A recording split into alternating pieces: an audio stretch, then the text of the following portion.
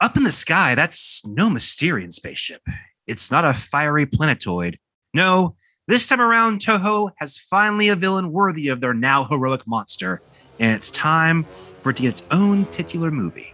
This is Kaiju vs. History, Ghidorah, the Three-Headed Monster.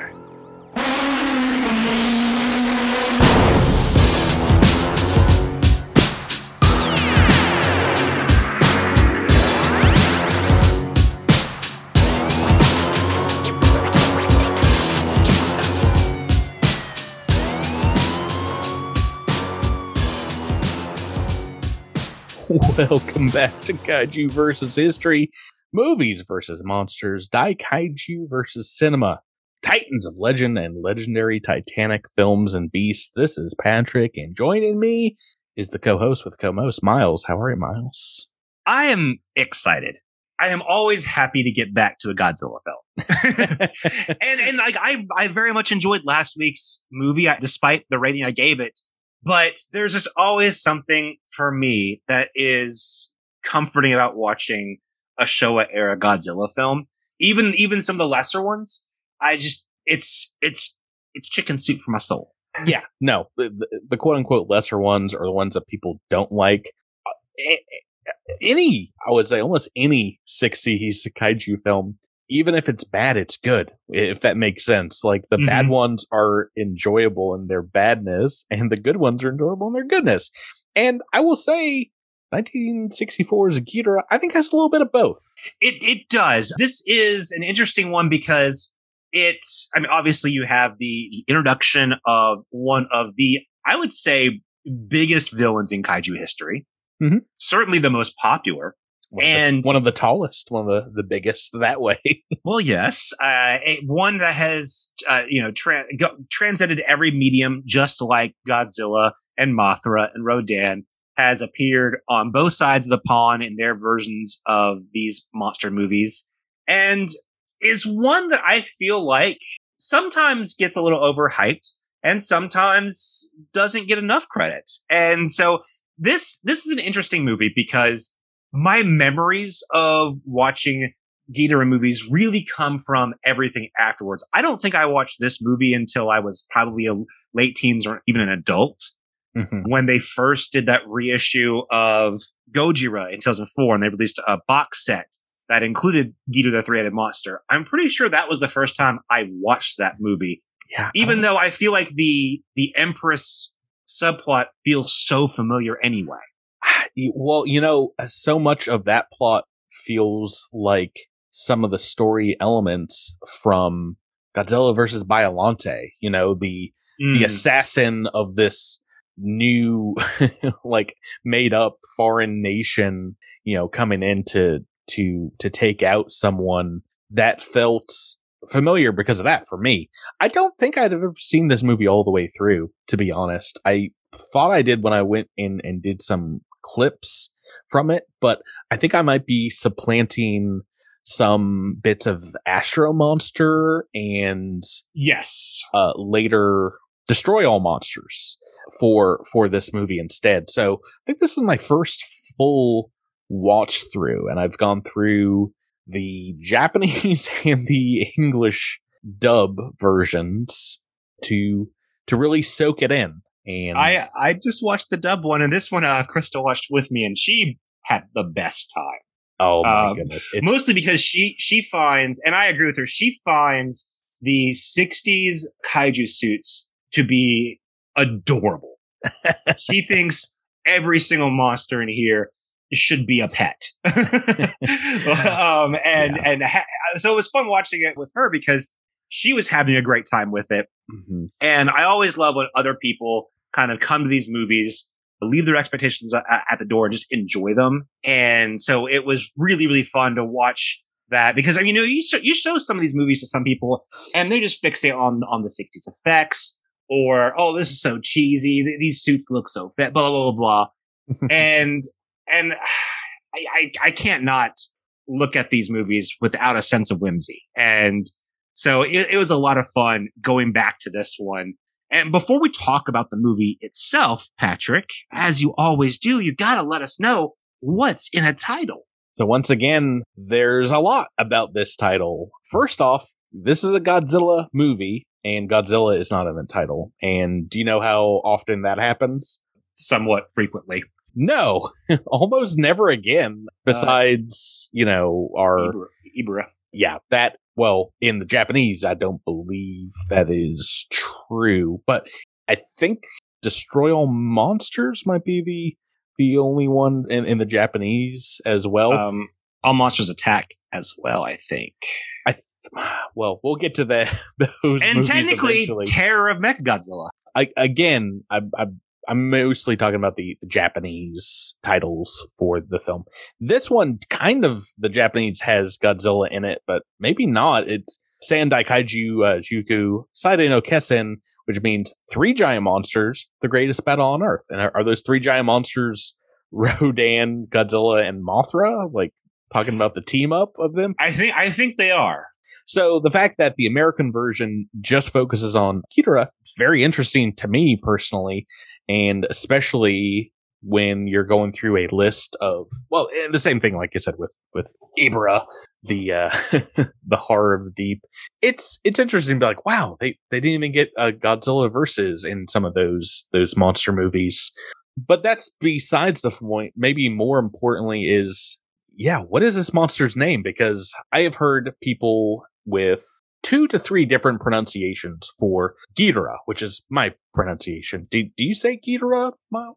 I do. And I've also heard, Ghidorah, and Ghidorah is the other big one, which is also 3 syllables. Ghidra, 2 syllables. We have, I think, because of American translations or American dubs of the film would use 2, and some people think maybe that's because it sounds more like Hydra, Ghidra.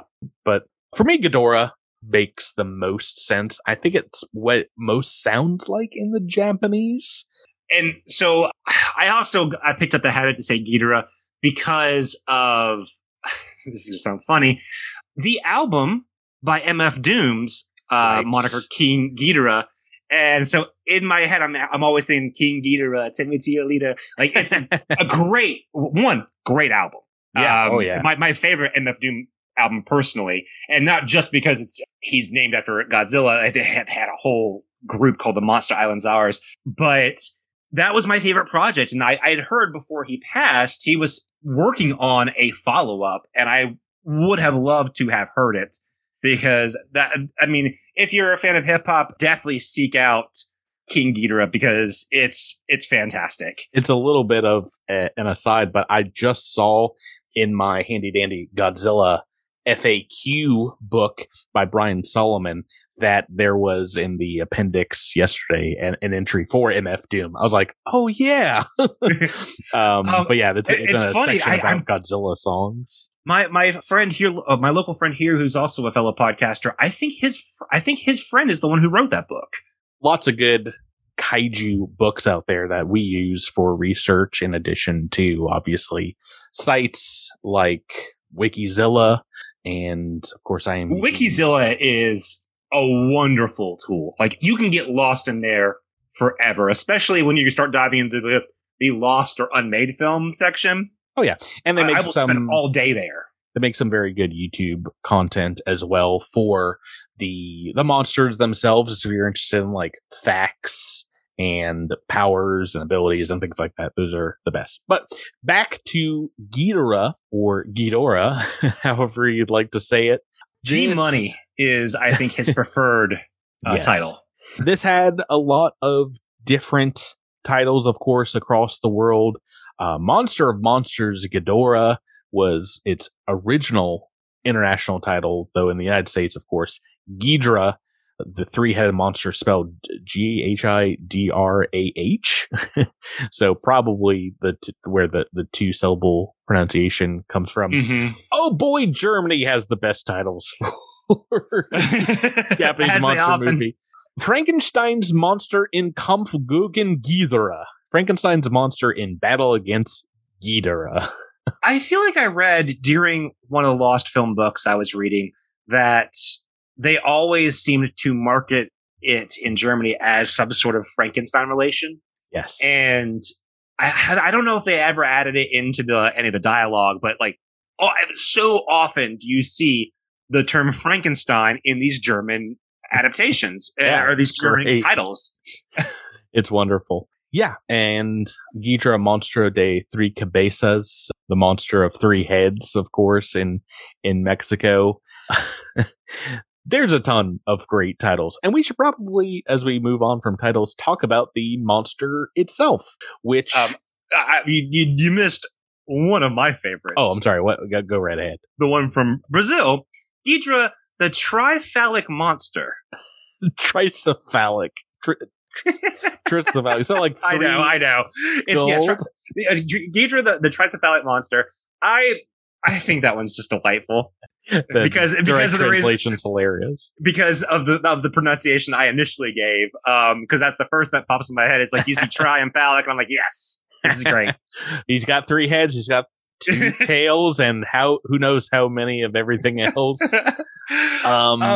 Yeah, let's talk about this monster. As you know what? Before I really got into Godzilla movies, I wasn't a big Ghidorah fan. I didn't see the appeal, I guess, as his like main foe. I was, much more into some of the other, I guess, more standard 1-to-1, like this is a giant pterosaur, or this is a giant dinosaur kind of monsters. But I've always loved Ghidorah. I do in his later incarnations, because growing up, I don't think I had access to see the 90s Ghidorah, which is I'm a huge fan of now, and Mecha Ghidorah, or whatever he's called. Yeah, and Death Ghidorah and all that stuff. And of course, the legendary version of it is so good, is so amazing, and gives us some great memes of the derpy head, which I'm a big fan of. I've grown to love him as a character, obviously based on a kind of classic Japanese monster, Orochi, which is an 8-headed dragon, 8-headed and I think 8-tailed dragon-like monster from Japanese antiquity. Pared it down a bit for our space-bound kaiju Ghidorah. In development, I think the original idea was to have him be kind of like multicolored. If you look at the poster art, the original art, which was kind of like artificially colored, even though that is, I'm pretty sure the costume, the suitmation that you see in the movie, it's got kind of blue and purple wings, and only the main body scales are gold. But I think once they started into production, they realized it wasn't really playing as well, maybe on the camera. So we got kind of one straight gold final version, which I think is very good for like identification purposes, and it's a design that's stuck since, so it makes sense. Yeah, I mean, and you can even tell in this movie, they're not entirely sure of his coloration in this one. Like, it's golden, but it looks so dirty in half of the shots, or there's like a shadow over it. So it's not my favorite representation of Ghidorah. I feel like the next film kind of gives more of the definitive look and attitude, because this is a very straightforward movie in that Ghidorah is essentially being prophesized as this great destruction. There's a lot of build up in the film to his eventual, release, I guess. Yeah. And I like the human story. I like the princess who's being possessed by someone from Venus. It's all of the stuff that I love in classic Honda Showa era Godzilla stuff, is like some of these wild plots. Because even though I don't remember, prior to rewatching it for this week's episode, I don't remember a lot of everything else, but the bomb scene in the plane is one that I distinctly remember. And that aspect, her performance. I'm sorry. The main thing from that scene that sticks with me is, why does he have a Shakespearean collar on? Butler. That was the same thing that Krista kept pointing out. She's like, I don't understand why they're. Well, he's the only one that we see until later on in the film, where we go to the country itself. And it's like, was that just what the butler was made to wear? But then you're like, oh no, everyone's got got one of these bad boys on. What are they called? I do not know. It's a frilled collar that, Shakespearean time. It's such an interesting, weird choice. I love it so much. I think it's what I love. It's such an odd choice, and it tickles me to death. That's just what they wear in Selgina. That's the style. Half of these people came from last week's film. Yes. And again, the acting in this movie is great. I think what I appreciate, especially watching these two movies back to back, as I did, the tone is more consistent in this. It doesn't quite reach, I think, the kind of melodramatic levels that it should when the possessed princess is giving these prophecies of doom to warn people. And I wish they had written a little bit more and kind of give that a little more oomph, because I feel like it was lacking some sort of punch, because there's so much about this story that I like. I like the idea of Ghidorah being some prophesized doom. He is one of the very few monsters in Godzilla, I would say in Godzilla history, who is depicted almost exclusively, with the exception of one film, as pure evil. Most of these monsters are kind of around wreck and stuff, or whatever, but he's the first one that is like, this is an evil monster. Yeah, it makes as much as I love GMK, him turning into like a good guy in that movie, it's like, what? It's a very fun movie, but yeah, it's whiplash if you're a longtime Godzilla fan, because that movie is like, wait a minute, wait, Ghidorah's the what now? Well, he's a great villain in that, like I said, he's built up. He's not in the movie, doesn't show up until like the 50-minute mark, so he's very, very similar to kind of the buildup that your main monster gets in a lot of these films.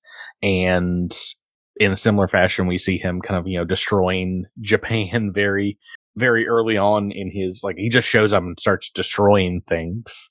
And there seems to be a couple of notes that may have informed Godzilla King of the Monsters 2016. Because even though they don't comment on it, it seems like both Godzilla and Rodan are zeroing in on Ghidorah's location, which is an element that was used in King of the Monsters to a different degree. Yes. And I also love, because this is not the first time in this, this is the first time it happens in this series. It will not be the last time that Mothra is asking Godzilla and Rodan to help out. And Godzilla and Rodan are both like, nah, we just want to fight each other. Because it happens in Godzilla versus Gigan, except they give them voices, and it's weird. I was confused by that. I think I'd confused that scene with this one as well, because I was like, whoa, well, maybe it's in the American version that they do that. But no, in both versions, I think that's where Shiro Honda was putting his foot down. It's like, no, the monsters are not going to have voiceovers in this movie. Yes. The Shobijin will be speaking for them, and we'll make a joke about Godzilla cursing or something. Yeah, and I mean, I thought that how that played out was great, because, so yes, the princess who was kind of basically saved from the bombing by this Venus spirit is now popping up in certain locations and basically prophesizing, don't sail this ship because disaster's coming. And what happens? Godzilla pops up. Or, hey, clear out the tourism on this volcano, this mountain. And everyone thinks, she's prophesizing an eruption. And she says, no, that's not it. Rodan's coming. And what happens? Homeboy, who's apparently been sleeping in a rock for a while, just pops out. And maybe important note, maybe not. This is one of the original Rodan from the 1958 film. Rodan? 57? The suit? Well, no, this is a different suit, but this is supposed to be the same creature.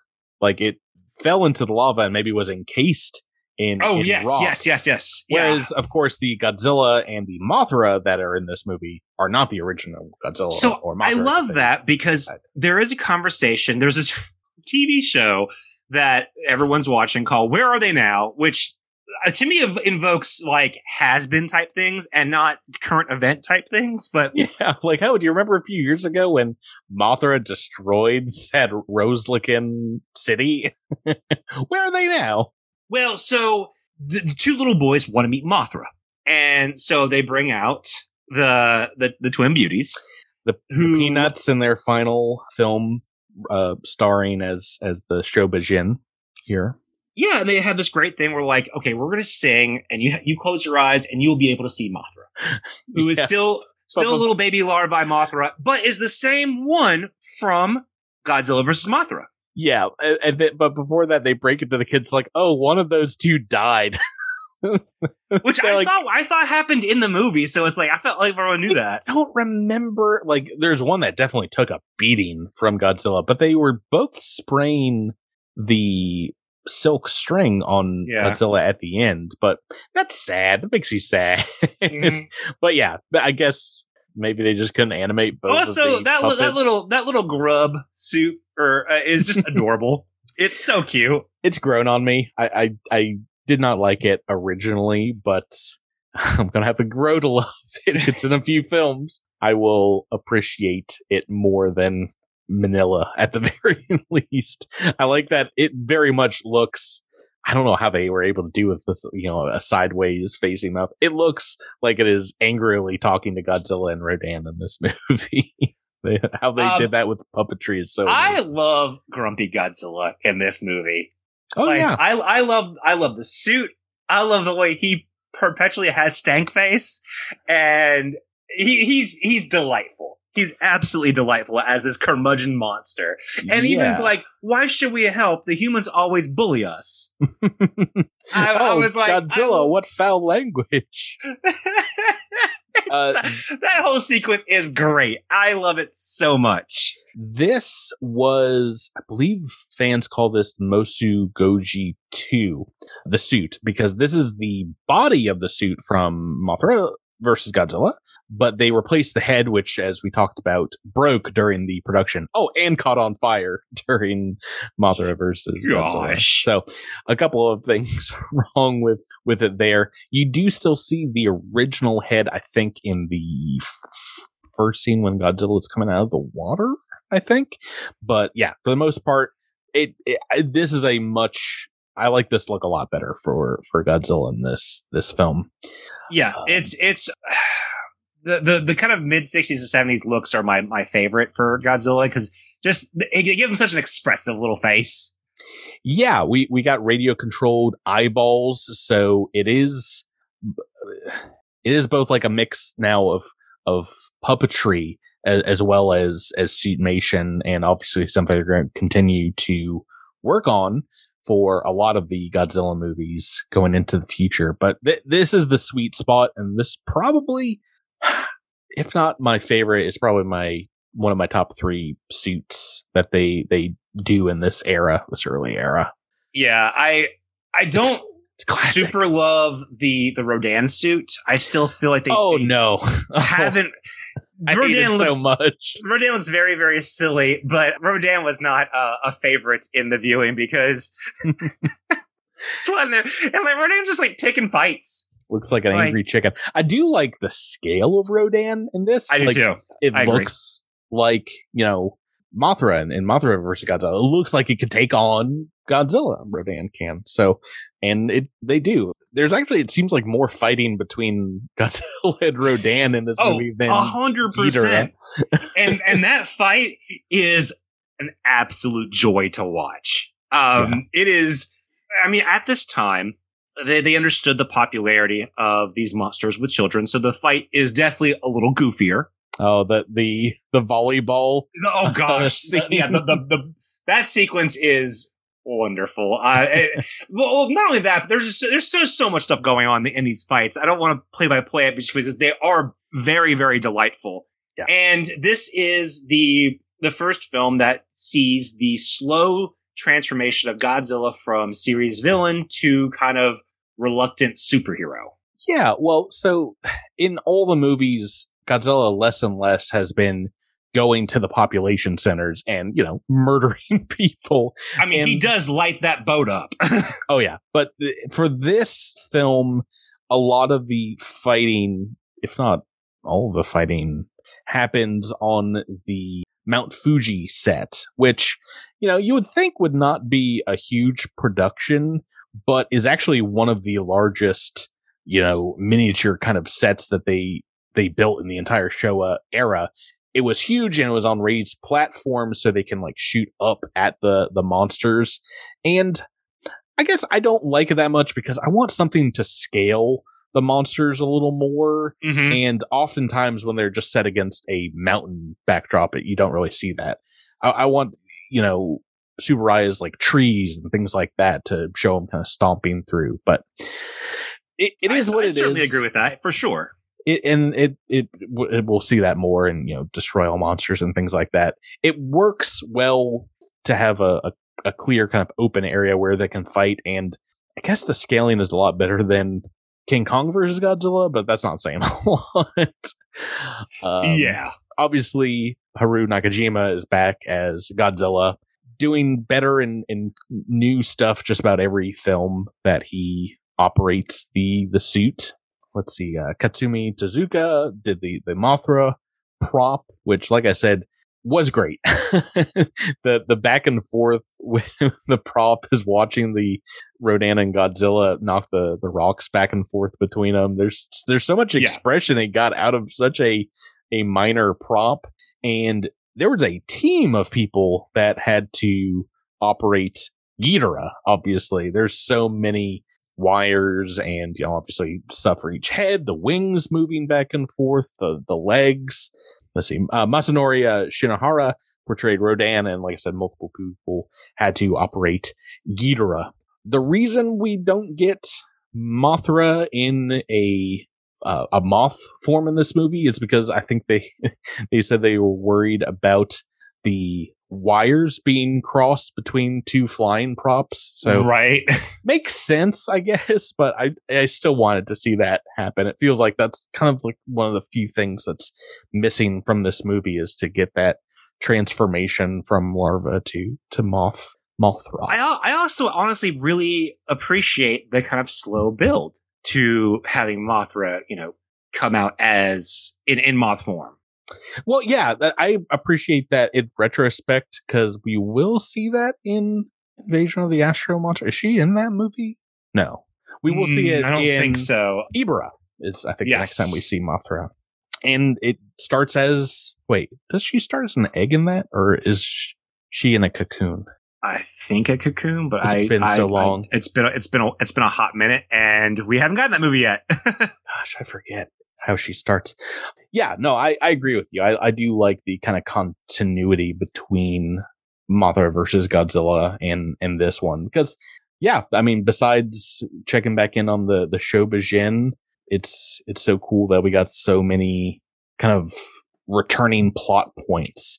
And this movie turned out really well for being a very rushed film. It is a widely known fact that this was rushed to the December 64 movie slate, the holiday movie slate, because Kira Kurosawa was having a lot of trouble in finishing his film Redbeard, which I think would come out in April of 65 afterwards. So it's like 4 or so months late. But this is one of the few calendar years where we get 2 Godzilla movies. And to think that also Ishiro Honda did Dogora in 64 is just crazy, Yeah, which I think I attribute some of the all over the place-ness to Dogora's script. Mm-hmm. That I feel like that kind of wild production schedule lends to one of these movies is not going to fare so well in the consistency department. And it's sad that it happens to Dogora because this is a very consistent film. It's got a pretty decent plot. It's not, there's some, there is some silly things. I feel like the assassins going after the princess, just weird. Yes, they're just weird. The whole like, because part of them are like, okay, let's kill her because she might one day get her memory back, or like let's just do this just in case. To they're grilling her, and by grilling her, they're actually helping her get her memory back. Yeah, I don't understand why. It's like they were ready to kill her when she was the princess, but now that she's either feigning or actually has some kind of amnesia, split personalities, they're like, oh, well, we won't have to kill her now. Yosuke Natsuki has the distinction of playing a competent detective this time. In Shindo. And I actually really liked his character. I mean, I think all these characters were solid. I think the reason I often ding this one is just it's not an extremely exciting plot for the very reasons I said. I wish they'd kind of beefed up some of that. I don't want to see Y2K-ness, but that prophecies of doom aspect. Yeah. Yeah, you've got the Shobijin there. I feel like they probably could have been utilized even more than they were. That, you know, a lot of the times they're relegated to just being interpreters for the monsters in this movie. There's that, but also Homegirl doesn't mention Ghidorah until the third prophecy. It's like, okay, if you know that things are going to go down a certain way, don't bury the lead. Yeah. Well, yeah, it kind of seems like, oh, maybe she doesn't know, but she says, oh yeah, Ghidorah destroyed my planet. It's like, oh, well, that and could have led with that one. The Shobijin are always reticent to share their gift of precognition because they don't want to influence events, but they seem to clearly believe her before most people do, which is why they don't, when she says, do not get on this ship, they don't get on that ship because they're like, yeah, she's right. Oh, yeah. Yeah, the plots kind of seem smashed together a little bit, and all of our main characters kind of get together towards the end, and they just seem to be spectators for the wrestling match that is the end of this movie. I mean, 9 times out of 10, that's gonna be the humans' role is we're gonna watch. Oh yeah, we'll watch the destruction and have some reactions. If there were two monsters, like what else are they gonna do? You just pop some popcorn and kick back. Well, we've got a review, baby. A classic Daikaiju kind of wrap up to the assassination attempt in I forget if it's Ghidorah or Godzilla, but one of them destroys the mountainside and collapses a whole bunch of rocks on the princess's would-be assassin. And two movies in a row that someone gets Wile E. Coyote. And what's so funny, the rock slide, one of the prop rocks, you think it's just going to hit him, but he actually catches the rock as he falls off the cliff. And it's very cartoony there. It's very funny. The monster fight with Ghidorah is not bad.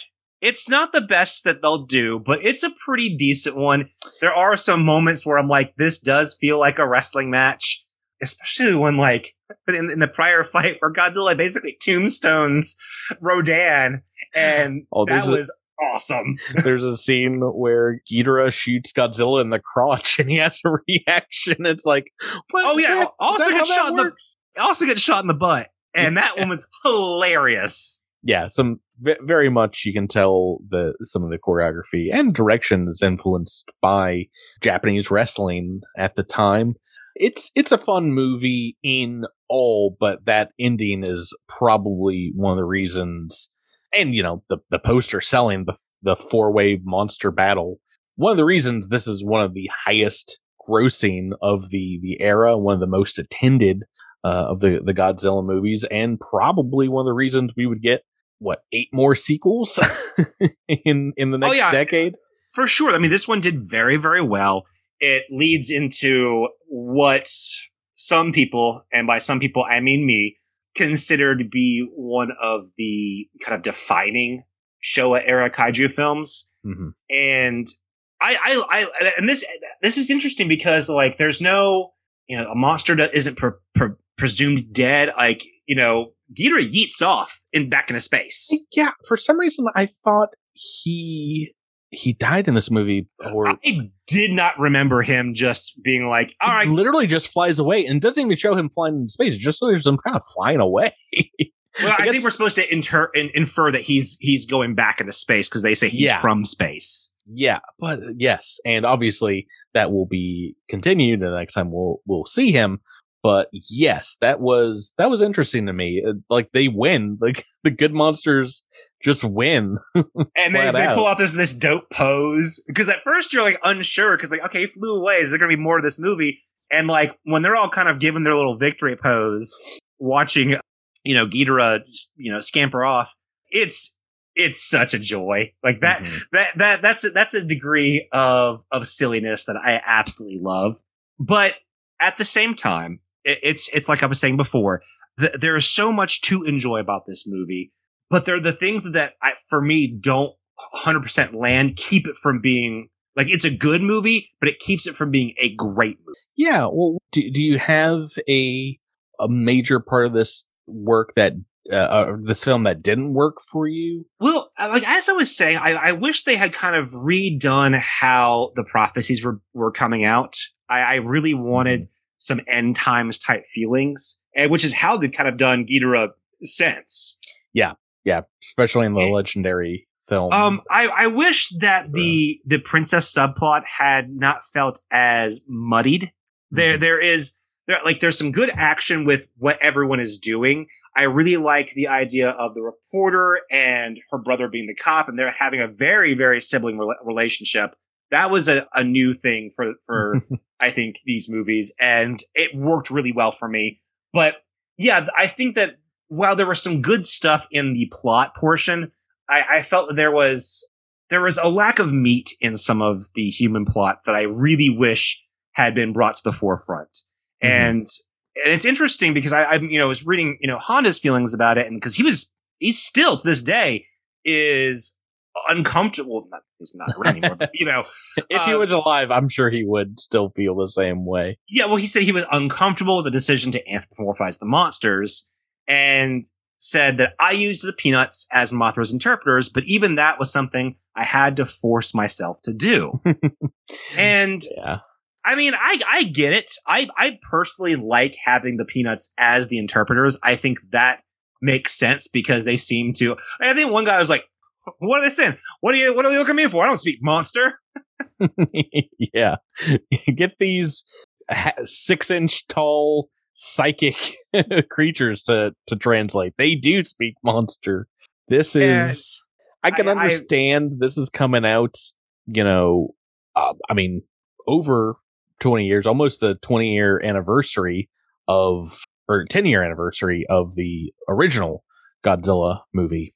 And it's a good anniversary film. I think the other thing that doesn't work for me while we're talking about it is how they characterize the princess in terms of when she's, I don't understand why she kind of, I don't know if maybe the Venus spirits could articulate their feelings because she just kind of kept saying, "I'm from Venus," and it clearly doesn't have access to the memories of the person she's inhabiting. But I wish that part had been written just a little bit better. Some of that stuff just came off as very one-dimensional for me. Yeah, and I kind of wish we got the princess before she was taken over by the Venusian spirit, a little bit more, because we get to see her a little bit at the end of the movie after she's already shaken it. But for the most part, well, I mean, the actress who we talked about last week played her, I think, very well, Kiko Wakabayashi. Fantastic actress. And I don't think that her acting was the problem. Oh no, definitely not. She had it down pat. I think in reading some of the things about the production of this, one of the ideas she had was to play the character not as like necessarily amnesiac, but as someone, who was not there or like not in the scene. So she said she would try not to make like eye contact with the other actors in the scene to kind of make her character feel ethereal or, like a prophetess, someone that is channeling energy from another realm. I think she did great. Apparently it was just a choice that Ishiro Honda made based on the actress's actual fashion, but Ishiro Honda saw Akiko walking around the Toho lot in men's clothing, or, you know, kind of like adapted men's fashion, and decided to put that in the movie just to allow her to kind of wear the same thing in the film. Yeah, and this is I guess now 3 years before, because you know we were mentioning the Bond stuff. She is the Bond girl in Aki in You Only Live Twice. Yes, and I don't think we mentioned it last week, but I don't think we did either. She would eventually get on with that movie, and I think originally she had a larger speaking role in You Only Live Twice, and was feeling very self-conscious, so she traded with the actress that was in that role and became the more, you know, quiet Bond girl that she eventually does in that film. And yeah, she's probably best known for that, but I was very happy to see her in both of these Shiro Honda movies. She was great. She was wonderful. I thought she was fantastic. Honestly, one of the better actresses, I think, from these movies. I think she carries herself like a star in a way that I don't see in a lot in terms of the women characters in these films. Well, yes. I mean, we should mention she was in King Kong versus Godzilla as the sister or the husband. They just don't give her enough in that movie. That is such a minor kind of part of that story. I mean, it might as well not be there, unfortunately. Yeah. And so, yeah, I think all the actors in this film were excellent. You know, the ones who were in Dogora continue to be just excellent actors. And, you know, it's a very, very fun little Godzilla film. I think it's certainly more fun than King Kong versus Godzilla. I think there is more monster mayhem than Mothra versus Godzilla, or Mothra versus Godzilla, or Godzilla versus Mothra. I can't remember how it's Mothra versus Godzilla. I will say though, and this might have something to do with why the film, or the fact that Honda made 3 films in this year. Some of Ghidorah's attacks on the city don't look amazing. They look good, but I felt like they came in at budget with his lightning. Yeah, you know, it's I think it was originally supposed to be a different effect, like maybe fire breathing or something like that, but it became too, you know, I don't know, dangerous or cost prohibitive. So they decided to do an electricity beam in post. And I agree with you. I think they do it better, obviously, in other movies. But for the first time here, I thought a lot of it holds up. We don't see, unfortunately, a large scale destruction scene. I think it destroys a couple of landmarks like the Tokyo radio tower. But I don't know. I enjoyed some of the bits and bobs of the lightning just kind of blowing buildings apart. I enjoy it too. But if you're asking me, like, you know, what doesn't work? Yeah, that's something that I'm gonna bring up. I kind of wish we would got a scene of the prop landing on some of those buildings to show the scale, and then going on to destroy. They are kind of disjointed in a way that detracts from the main reason why I like to see Daikaiju films. Is I like to see the monsters really scaled well with the buildings, whether they be miniatures or CGI or what have you. And, you know, if you just go back a few years for Rodan, where they actually have a human in a suit on wires, you know, descending and crushing buildings, it's like, it's such a step down to do it this way, a little different this way. I cannot believe it, but I read this note before I watched the movie. Godzilla doesn't use his atomic fire against Ghidorah in this movie. I believe it's used weakly against Rodan early on, but for some reason they just decided against it. I don't know why. Like, creatively, they decided not to do that. But if I was going to change anything, that's one thing I would change. Is I would love to see, you know, a scene we would eventually get where they're shooting their energy attacks against one another and you know, doing some major damage. Godzilla as a grumpy heroic villain though works very well in 100% in this film. Works so well. I very much enjoy him as the reluctant hero.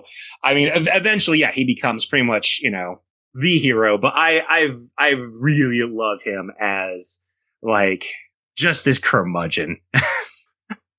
And I love that he says like, "Oh, the humans bully us," as if you didn't show up and like wreck an entire city.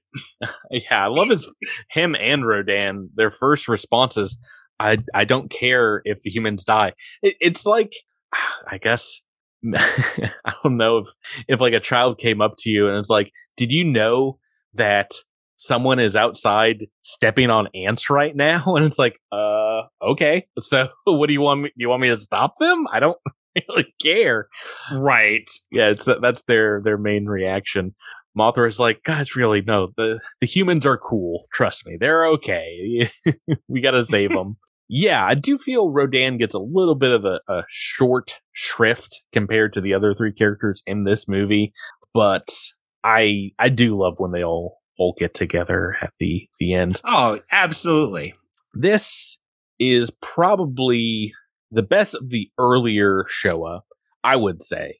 And I think the film that you can most easily put on like in the background and watch and, do something else as you enjoy it. If you want to listen to the dubbed version, that is, but it's very watchable with subtitles and digging into the story. And I will agree with you, much less of a mess of a script than our Dokura from last week. Yes. I don't know if I like this more or less than Mothra versus Godzilla, but yeah, let's get into rating this one, Miles.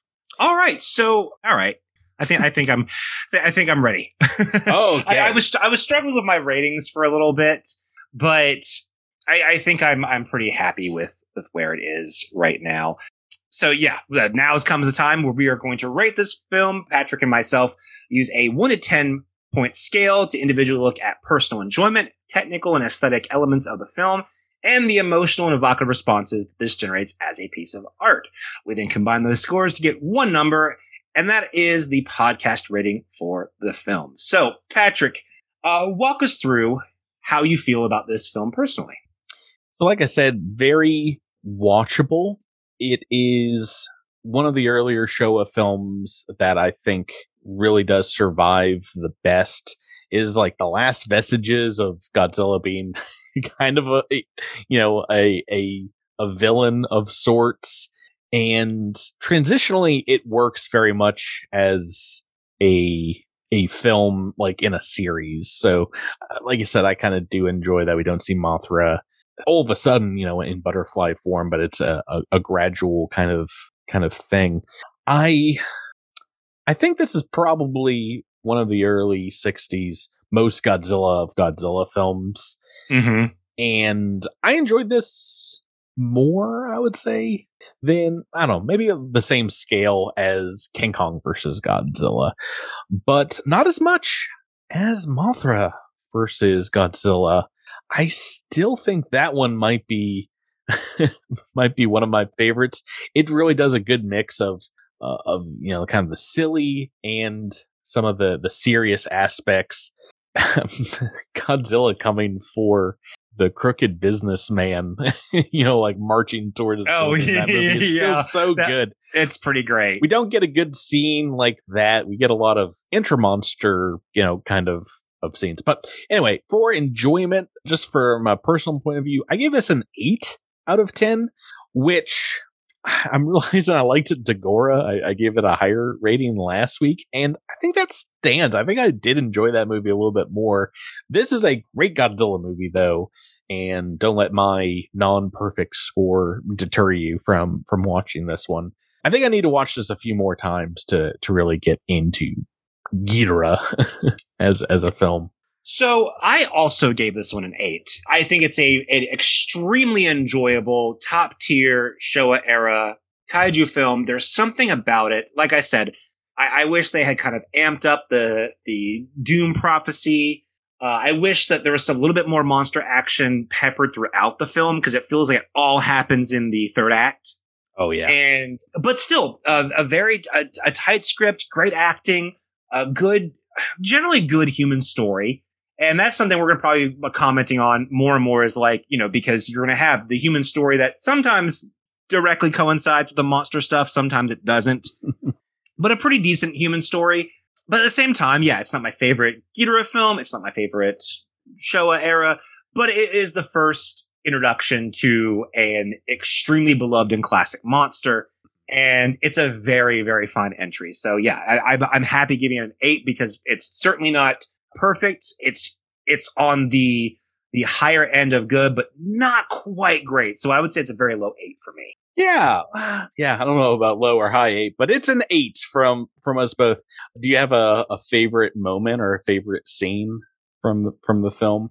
I mean, Godzilla and Rodan's back and forth is pretty excellent.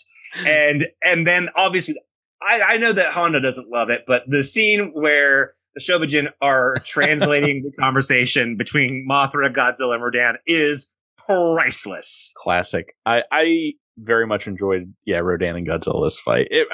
This is more a Rodan versus a Godzilla movie with the introduction of Ghidorah, but Rodan dropping Godzilla on the power lines. It looks like it's a straight crotch shot as well. Godzilla crotch takes a lot of damage in this film. It's so good. As far as the technical aspects of this movie, it's so funny. I feel like 2 steps forward, maybe a step back they're doing more and more amazing things with the elements of the wire work for Ghidorah. And I think the suit work, the suitmation is getting higher. But yeah, like you said, maybe some of the layering of those effects was not as good as some previous films. So I don't know. I gave this a 9 out of 10 for the technical element. And I do feel like the Tsuburaya effects are still kind of gaining in a lot of ways. Budgetary, maybe time caused this not to get a perfect score, whereas I feel like past films got maybe a little better shape up from their usage. What about you? So for the technical aspects, because I had some problems with the script, and because I felt like there was a couple of budgetary choices that impacted or at least constrained the filmmakers a little bit. Ghidorah's attack on the city felt a little underwhelming to me. It's cool. It looks awesome. Ghidorah looks awesome, but for some reason it didn't stick with me in the way that I've seen other attacks by Ghidorah stick with me. And so I'm giving it an 8 because it's certainly a polished flick. It's extremely fun. The special effects generally are delightful, but there are a couple little things here and there. And then, like I said, I had some script problems that kind of knock it for me. But otherwise, still a solid movie. Yeah, scripts is usually never these movies' strong points, but I feel like the acting made up for a lot of the pitfalls of the script. Maybe where the Dagora it did not. It's very fun, but not well crafted in that respect. As far as where this stands as an evocative piece of art in kaiju cinema, the emotional response it generates, I gave this one very high marks, and my highest score for it, I think this is up there as a 10, because even more so than the Versus movies, this is our first monster bash. This movie, even more so than King Kong versus Godzilla or something similar, I feel like stands out in the greater Kaiju Asia kind of canon as being super, super important. Not even to mention, the introduction of the most popular villain of the series. Even discounting that, it's the first one where we have like team ups. We have the Marvel style of like the two allies first fighting one another as enemies. And we have like the first kind of alien interaction in the story as well. There's just so many different elements that we're going to see reiterated in movies after this. Mm-hmm. I feel like this was super influential. And, besides the fact, this was one of the most popular of the Showa era films. and for good reason. Yeah, I think it deserves a lot of its high marks. What about you? So I was back and forth on giving this a 9 or a 10.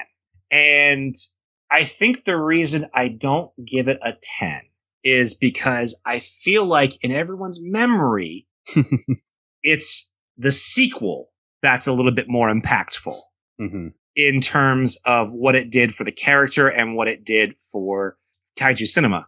That said, this is still a landmark moment in kaiju history because you're introducing one of the greatest monster villains in film history, and one that, you know, is still used today, is still as popular as he's ever been. And so it's tough for me to call on that one. Part of me feels like it deserves the 10 for that reason, but also because I feel like the real influence comes from his second appearance for me, that I struggle going back. I keep going back and forth on a 9 or a 10. So I'm going to give it a 9. Okay. I'm happy giving it a 9 for that reason. Yeah, that makes total sense. That brings your score to a little above an 8, a light 8, and mine as a 9. And as far as the podcast goes, I think that will bring it to a light 9 for our combined scores. Like 8.66, somewhere in there. I feel like that's pretty fair for both our enjoyment and where we think this movie sits. That is up there with, of course, Mothra, which we've already done, and Mothra versus Godzilla. And I think that makes sense. Yeah. I'm not unhappy with the choice. I do wish that, I don't know. I wish this movie just had the right punch for me. Like I still have a great time with it. Clearly I gave it an 8. When I talk about these movies for the show, I'm being overtly, I don't want to say academic, but I'm being overtly critical because I want to like approach it from, you know, all angles. And, and so even movies that I have watched again, you know, like this one, I've watched this movie plenty of times and I will continue to watch this movie plenty of times. But if I'm just being, you know, extremely critical, that's why. And because I want there to be a certain, I don't want to say standard, but I want to look at these through the same lens, you know? Yeah. And so I can't like talk about the perfect 10 that Gojira is and give it a different scale when we're judging all these kaiju movies on kind of the kaiju cinema scale. So felt like 9 is a good one for the two of us. It's an odd duck movie for me because like it's so fun, but at the same time it has these things that keep me from like full on loving it. And it's a weird feeling to have. Yeah, no, I agree with you. I think it is a good Godzilla movie. It's not a great kaiju movie. Maybe if that's I think that might be it. There are worse movies that I enjoy more, if that makes sense. Well, that and like, I mean, I think of where we were, you know, a month or so ago, and I'm still counting my blessings. Yeah, well, a couple months if this was amongst the 50s black and white films that we did the last season, or you know, even going back as far back as Reptilicus. What did we give? We gave Reptilicus a 5, so this is definitely 4 points higher than. Yeah, we're definitely in a land where being above a 5 is generally a baseline, and I'm happy with that because there was a while that it was 2s and 3s and dark times.